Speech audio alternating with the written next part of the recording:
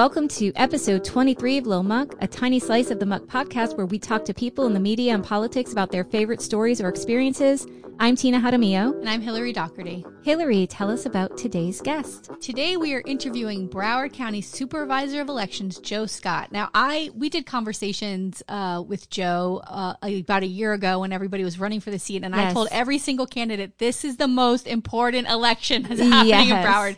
So Joe had an historic win here in Broward County when he won that seat. He graduated from West Point and earned the Bronze Star as an Army captain and combat leader in Iraq. He successfully voted by mail while deployed to Iraq and is acutely aware of the importance of having one's vote count here, no matter how far away an eligible voter may be. His MBA and 20 years of combined military and technological leadership experience gives him the unique skill set required to unify different communities and stakeholders to improve the voting experience in Broward and to effectively build the team and capabilities needed to ensure fair voting for all. So, Joe, thank you so much for joining us today. Thank you, Hillary, for having me, and thank you so much for the kind introduction. And Tina, thank you as well. Thank you for having me on. So of course, we are so excited you're here. Yes, so excited. So let's jump into the swamp that is Florida that we all love so much, right? Yes. And I'm going to just we're going right in full blast and talking about Florida Senate Bill 90. So it promises to ban vote by mail drop boxes, which we all know on this call, it will disenfranchise many voters. It takes away what was basically how people voted in 2020 because of a pandemic, but also it just gave people vote by mail gives folks an opportunity to really look into candidates, take their time, look over their ballot and make sure it's done correctly. You know how important vote by mail is for people. So can you share with us your thoughts on this bill? Yes, I think the bill is terrible. And I'll tell you, one of the things that really drives that home is just the fact that there is this really bipartisan opposition to it. I don't know a single election supervisor that supports it. And in fact, we have a former senator who holds a high position in our association who is and is also a Republican who's actually been out there very vocally talking against this bill and talking about the fact that it is a huge mistake to remove all drop boxes. There are just a lot of folks, and it's hard to understand why, because, I personally mail my ballot. I mailed my ballot from Iraq. I mailed my ballot, this past election, and I don't have a problem with doing that. However, there are people out there who just prefer the more direct connection that they get from putting it into that drop box, or for bringing it to an early voting site and dropping it off at an early voting site in the drop boxes that we have there. People just like that connection and like having that sense of security that their ballot was directly handed into the Supervisor of Elections. Yes. And in fact, 0.5 million people in Florida voted that way.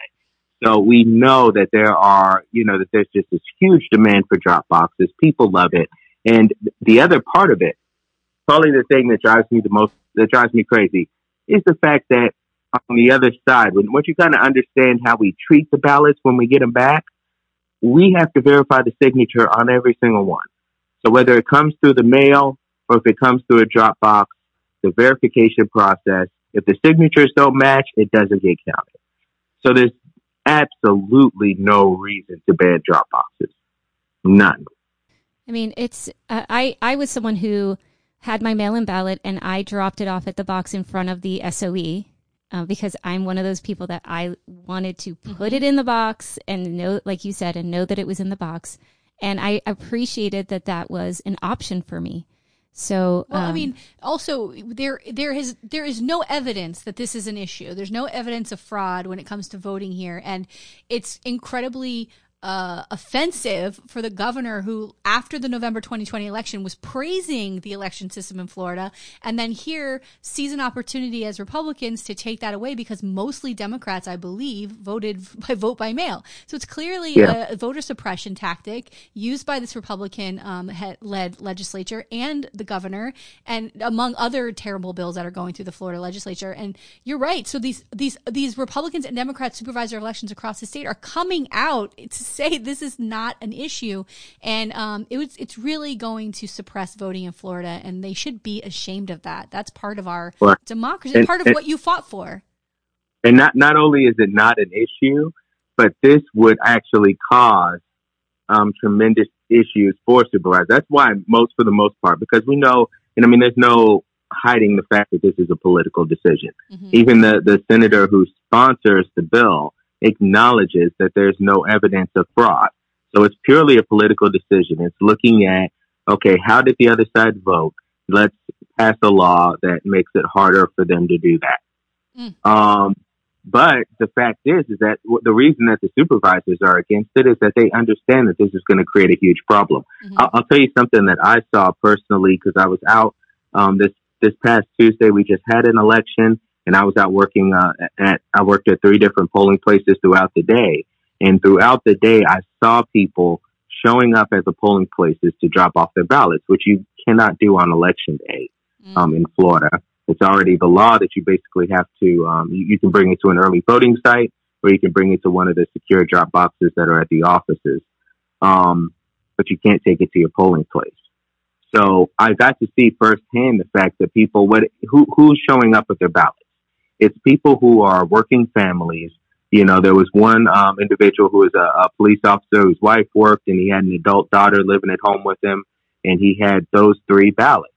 But we were able to cancel his ballot and allow him to vote, but the other 2 ballots you couldn't accept. There was a woman whose 101-year-old mother was bedridden and could not come to the polling place herself. And a lot of times these people just had no idea that they could not bring the ballot in and drop it off. So they just assumed that they could.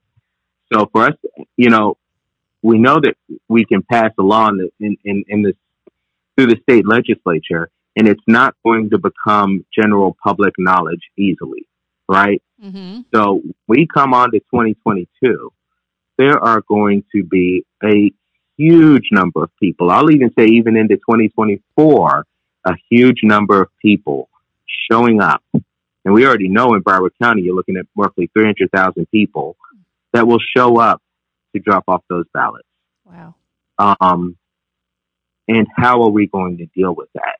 We're not going to be equipped. We're not going to be set up to deal with that. And that's really what they risk doing to us, is just sort of, you know, changing this law and having it where people are used to this. People vote this way, and you're particularly impacting people who are disabled. You're impacting these working families. This is who you're getting. And their votes won't be counted. Mm-hmm. And it's already happening. It happens on election day, but now it's going to happen throughout early voting as well. And it's just a travesty. So how much leeway do you have as supervisor of election to, you know, let's say this thing passes, and it's it's a travesty, but like, let's say this thing passes. How much leeway do you have of like, now you've got to figure out with your team how to get this thing done in a better, more efficient way, effective way? Like, again, you have to educate voters, but that only goes so far. So like, what is that when you have to then get into a plan of how you can now make it, get these 300,000 voters to still come out and show up? Like, how do you do that? Yeah. So, I mean, I say the biggest thing, you know, because a lot of people will ask me, just stand up and fight and don't follow, don't comply.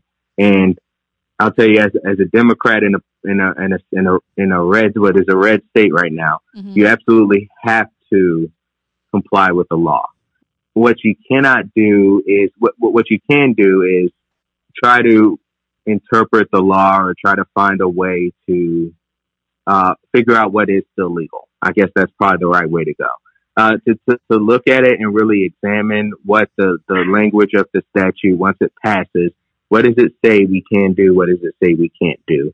And then sort of try to figure out what, try to be creative mm-hmm. and come up with ways to, the biggest thing I'll tell you that we would have to do is just communication and try to be very effective with our communication. So using a lot of different channels, using our social media channels that we have set up, going on podcasts like this, but also, doing some direct mail, which is going to be very, very expensive, mm-hmm. but it'll be worth it. just to try to get that communication out to people that there's basically two ways to return a ballot. I mean, I take that back. There's only one way to return a ballot, and that's through the mail. So that will be the communication will be your vote by mail ballot must go in the mail. And we probably need to designate like a deadline, which we've never really done before because it's very tricky because the Florida law says that the ballot has to arrive by 7 p.m. on election night. So we don't have it set up where you have a postmark date. Like some states do. So it's not based on the postmark date. It's based on it arriving. So we're going to tell people, look, have it in the mail by this date and try to push people to do that. We tried that in the last election and it was not effective. People do not listen. So I am concerned that no matter how much we communicate and whatever we try to do, the message won't get out there. We'll have tens of thousands, potentially hundreds of thousands of people trying to show up with ballots, and we're not going to be able to do anything. So I know you said that there are several supervisors of elections across the state that are concerned, obviously, about this. Are you guys in communication? Are you kind of trying to band together to present before maybe the committee to voice your concerns or to be heard? Yes, we do. We do have an association. It's all 67 of the supervisors. We have annual conferences, but we're also in continuous communication by email and by conference calls regularly to discuss things that are, critical to all of us. So that's why I say I don't know of anybody who supports this. I haven't seen anybody voice any support of it. Everybody seems to be against it. And overwhelming majority of the 67 are Republicans. Only a handful of us are Democrats. So it's, so that's the interesting thing about it. So basically the way that the communications go out is that they, sort of communicate what's going on with the bill as it's coming through. And then they urge us to reach out to our local members, of the Florida legislature and discuss it with them and talk to them about why it's a bad idea. So I know that is happening across the state. I know I've been in touch. I have one particular individual I'm trying to get a hold of. I know that there's only one person in my area who might vote for it. Yeah, well, and I'm hoping to get in touch with him soon. Please, I think you're referring to my representative, and I'd love you to get a hold of him. I mean, my God, I'm concerned about this. Yes. And if he votes for this should be a major issue for whoever runs against him in 2022. Yes. We got to keep notes on this, but I love this association. I think that this is amazing, and that they give you these actions of contacting these reps, and this is fantastic. Right. So that's that's sort of where we are, and I'm hoping I have a call out to the office, and I've asked them to respond, and I will urge everybody listening to this podcast to also reach out to that office and and let them know that you don't support this. So I actually don't know where he stands right now. I mean, can I say his name so we know who to call?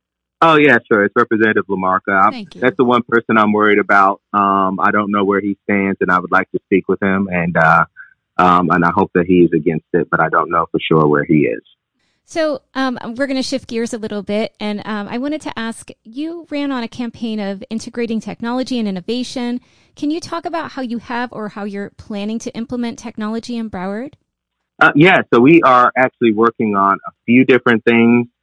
Probably the biggest project, the most impactful, is going to be our communication system that we are setting up, where we are going to start communicating by text message and emails with everybody. That if we have your cell phone number and your email, we are actually going to be blasting out messages to you about particularly around your vote by mail ballot, letting you know that the ballot was mailed, letting you know that, giving you reminders to send it back, letting you know that we received it and that it was, and that it's been counted, which actually means the signature was verified.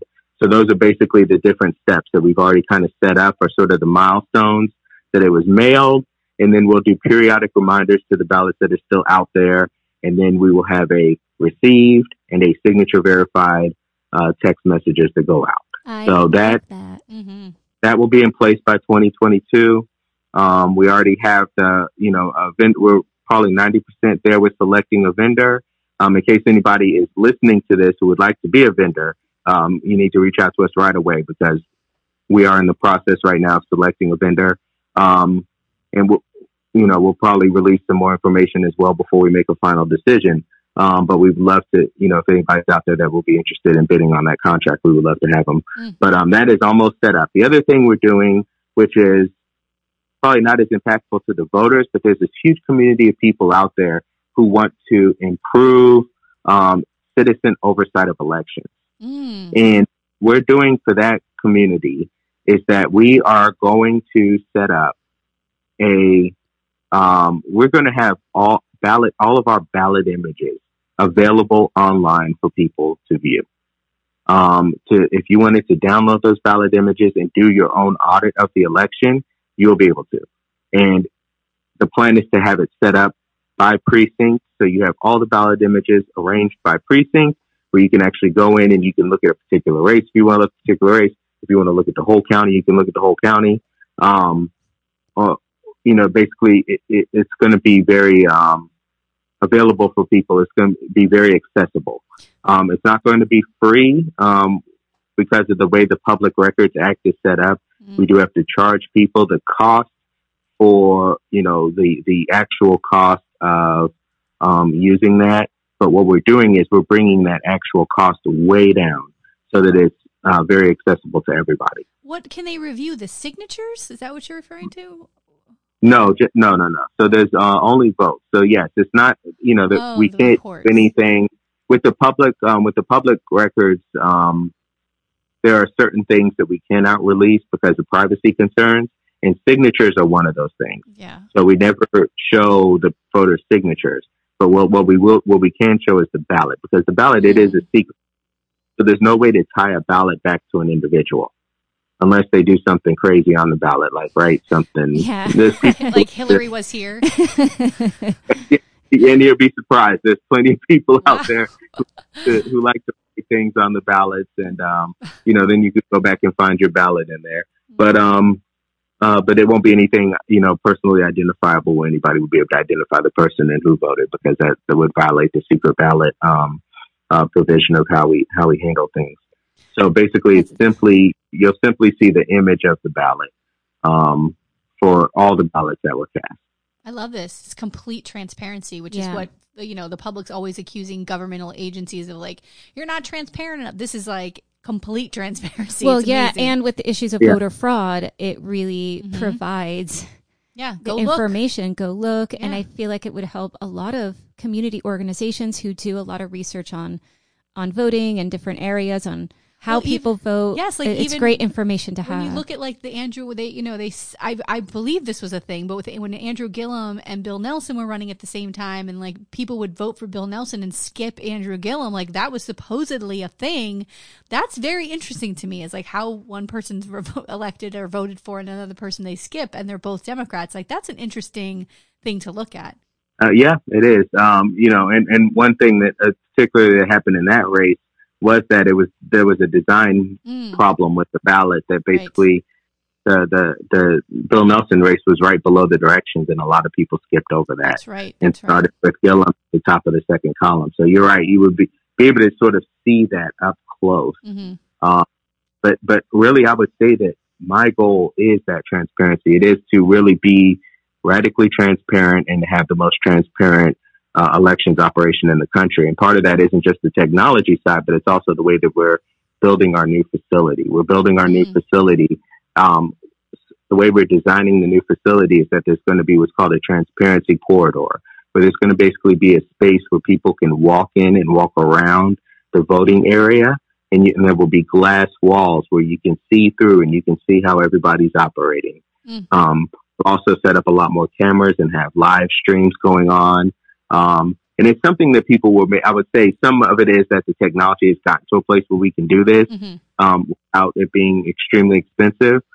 But the other thing is that you have to have a little bit of confidence in communicating, because you worry about people taking advantage of your transparency and then highlighting mistakes that happen, because these are human processes with human beings operating, and none of the systems are perfect. So sure, you can run your audit and then you find out that it's 0.0092% off. And it's like, okay, yeah, that's normal. It's not going to be perfect. Nothing is. And probably your audit that you're checking isn't perfect either. So, so we're going to have to communicate those things. We're going to have to talk about it, but I welcome the conversation. I welcome that, if somebody wants to make some kind of fake video about what's happening in there, then we'll be like, nope, here's the real video. Boom. Yeah, I love it. I love that. Communicate it and just be there. We're going to be so ready to fight back against anybody that wants to sort of try to take advantage of us and take advantage of our transparency. And it's something that we've already talked a lot about, because it is a concern that people have that somebody will take advantage of our transparency and try to use it against us. But we're ready for it. We're going to communicate clearly with the people, and overall people will be more educated about how the process works. Right. So is this outside of technology, is there anything else like special projects that you're working on in the office?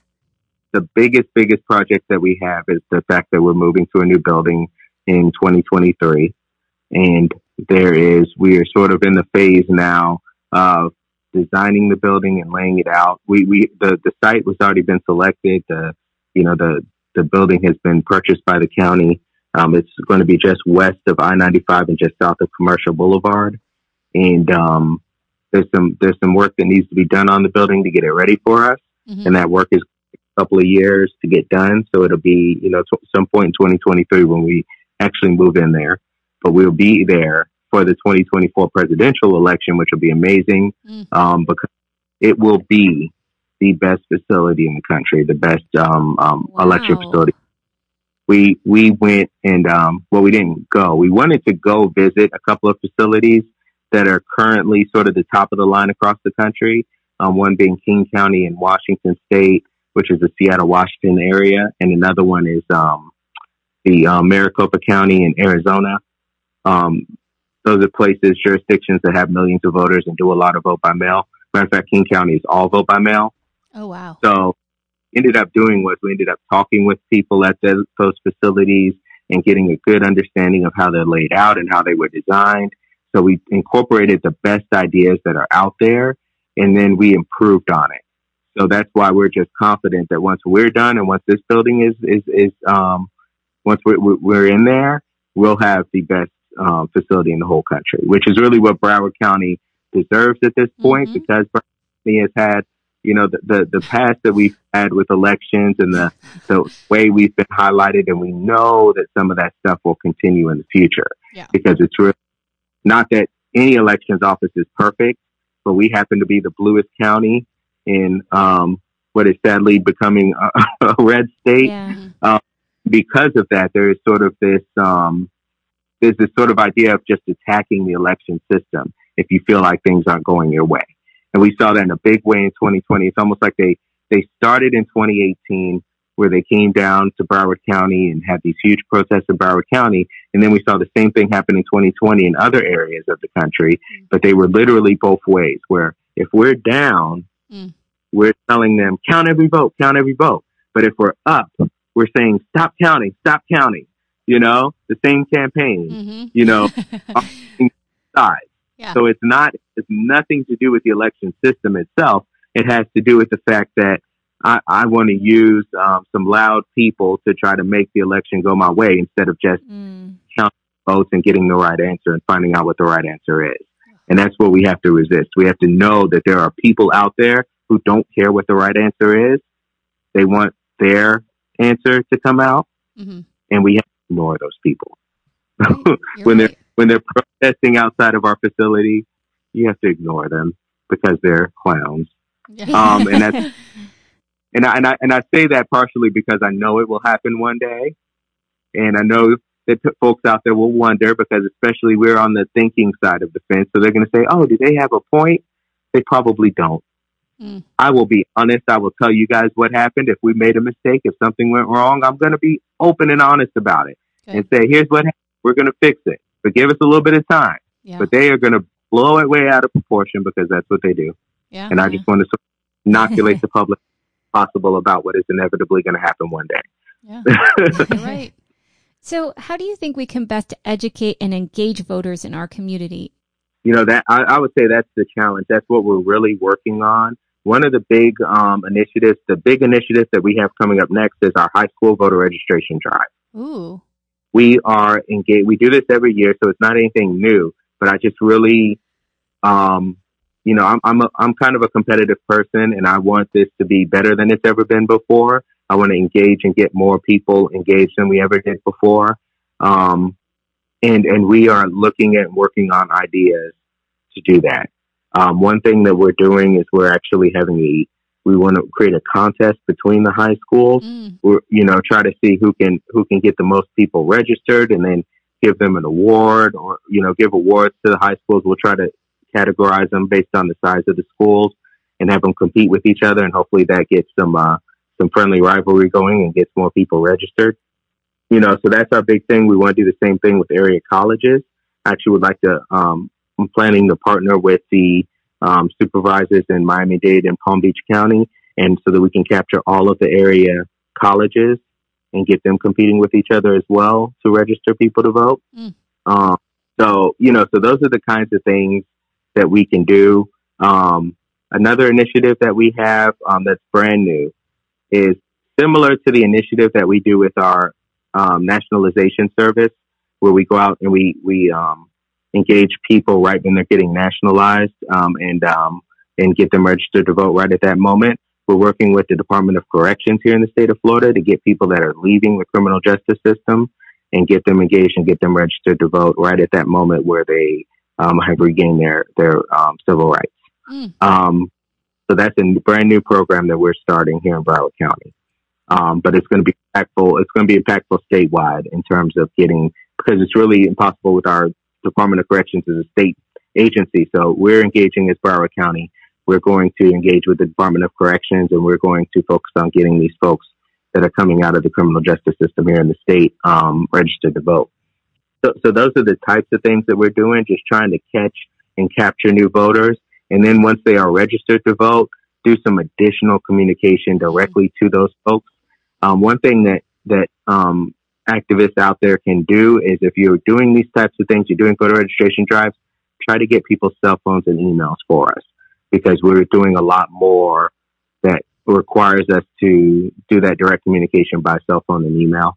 So that would be helpful to us as well, to be able to directly engage with people after they're registered and get them to actually vote. Because the other problem with voter registration drives is that you end up registering a lot of people because it's easy to get the registration form to them, but it's hard to get a ballot to them. So, we have to get them to actually vote once they're registered.